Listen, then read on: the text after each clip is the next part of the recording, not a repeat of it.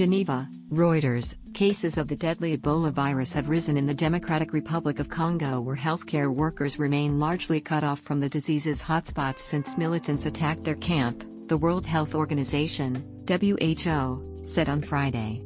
27 Ebola cases were confirmed in North Kivu and Ituri provinces in the week through December 10, against an average of 7 in the last 3 weeks, WHO said.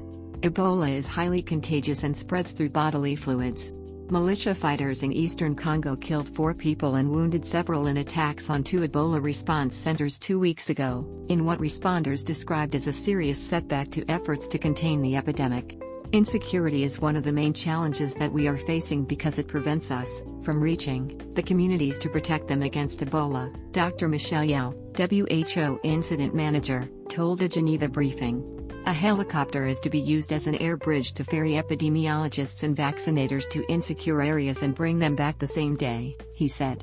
More than 20 people from the stricken Bayakato mine area were vaccinated on Thursday, he said. When we cannot access the community, we cannot perform surveillance activities, including vaccination. That has been one of the key innovations that help us really to stop the spread out of this country to others, Yao said.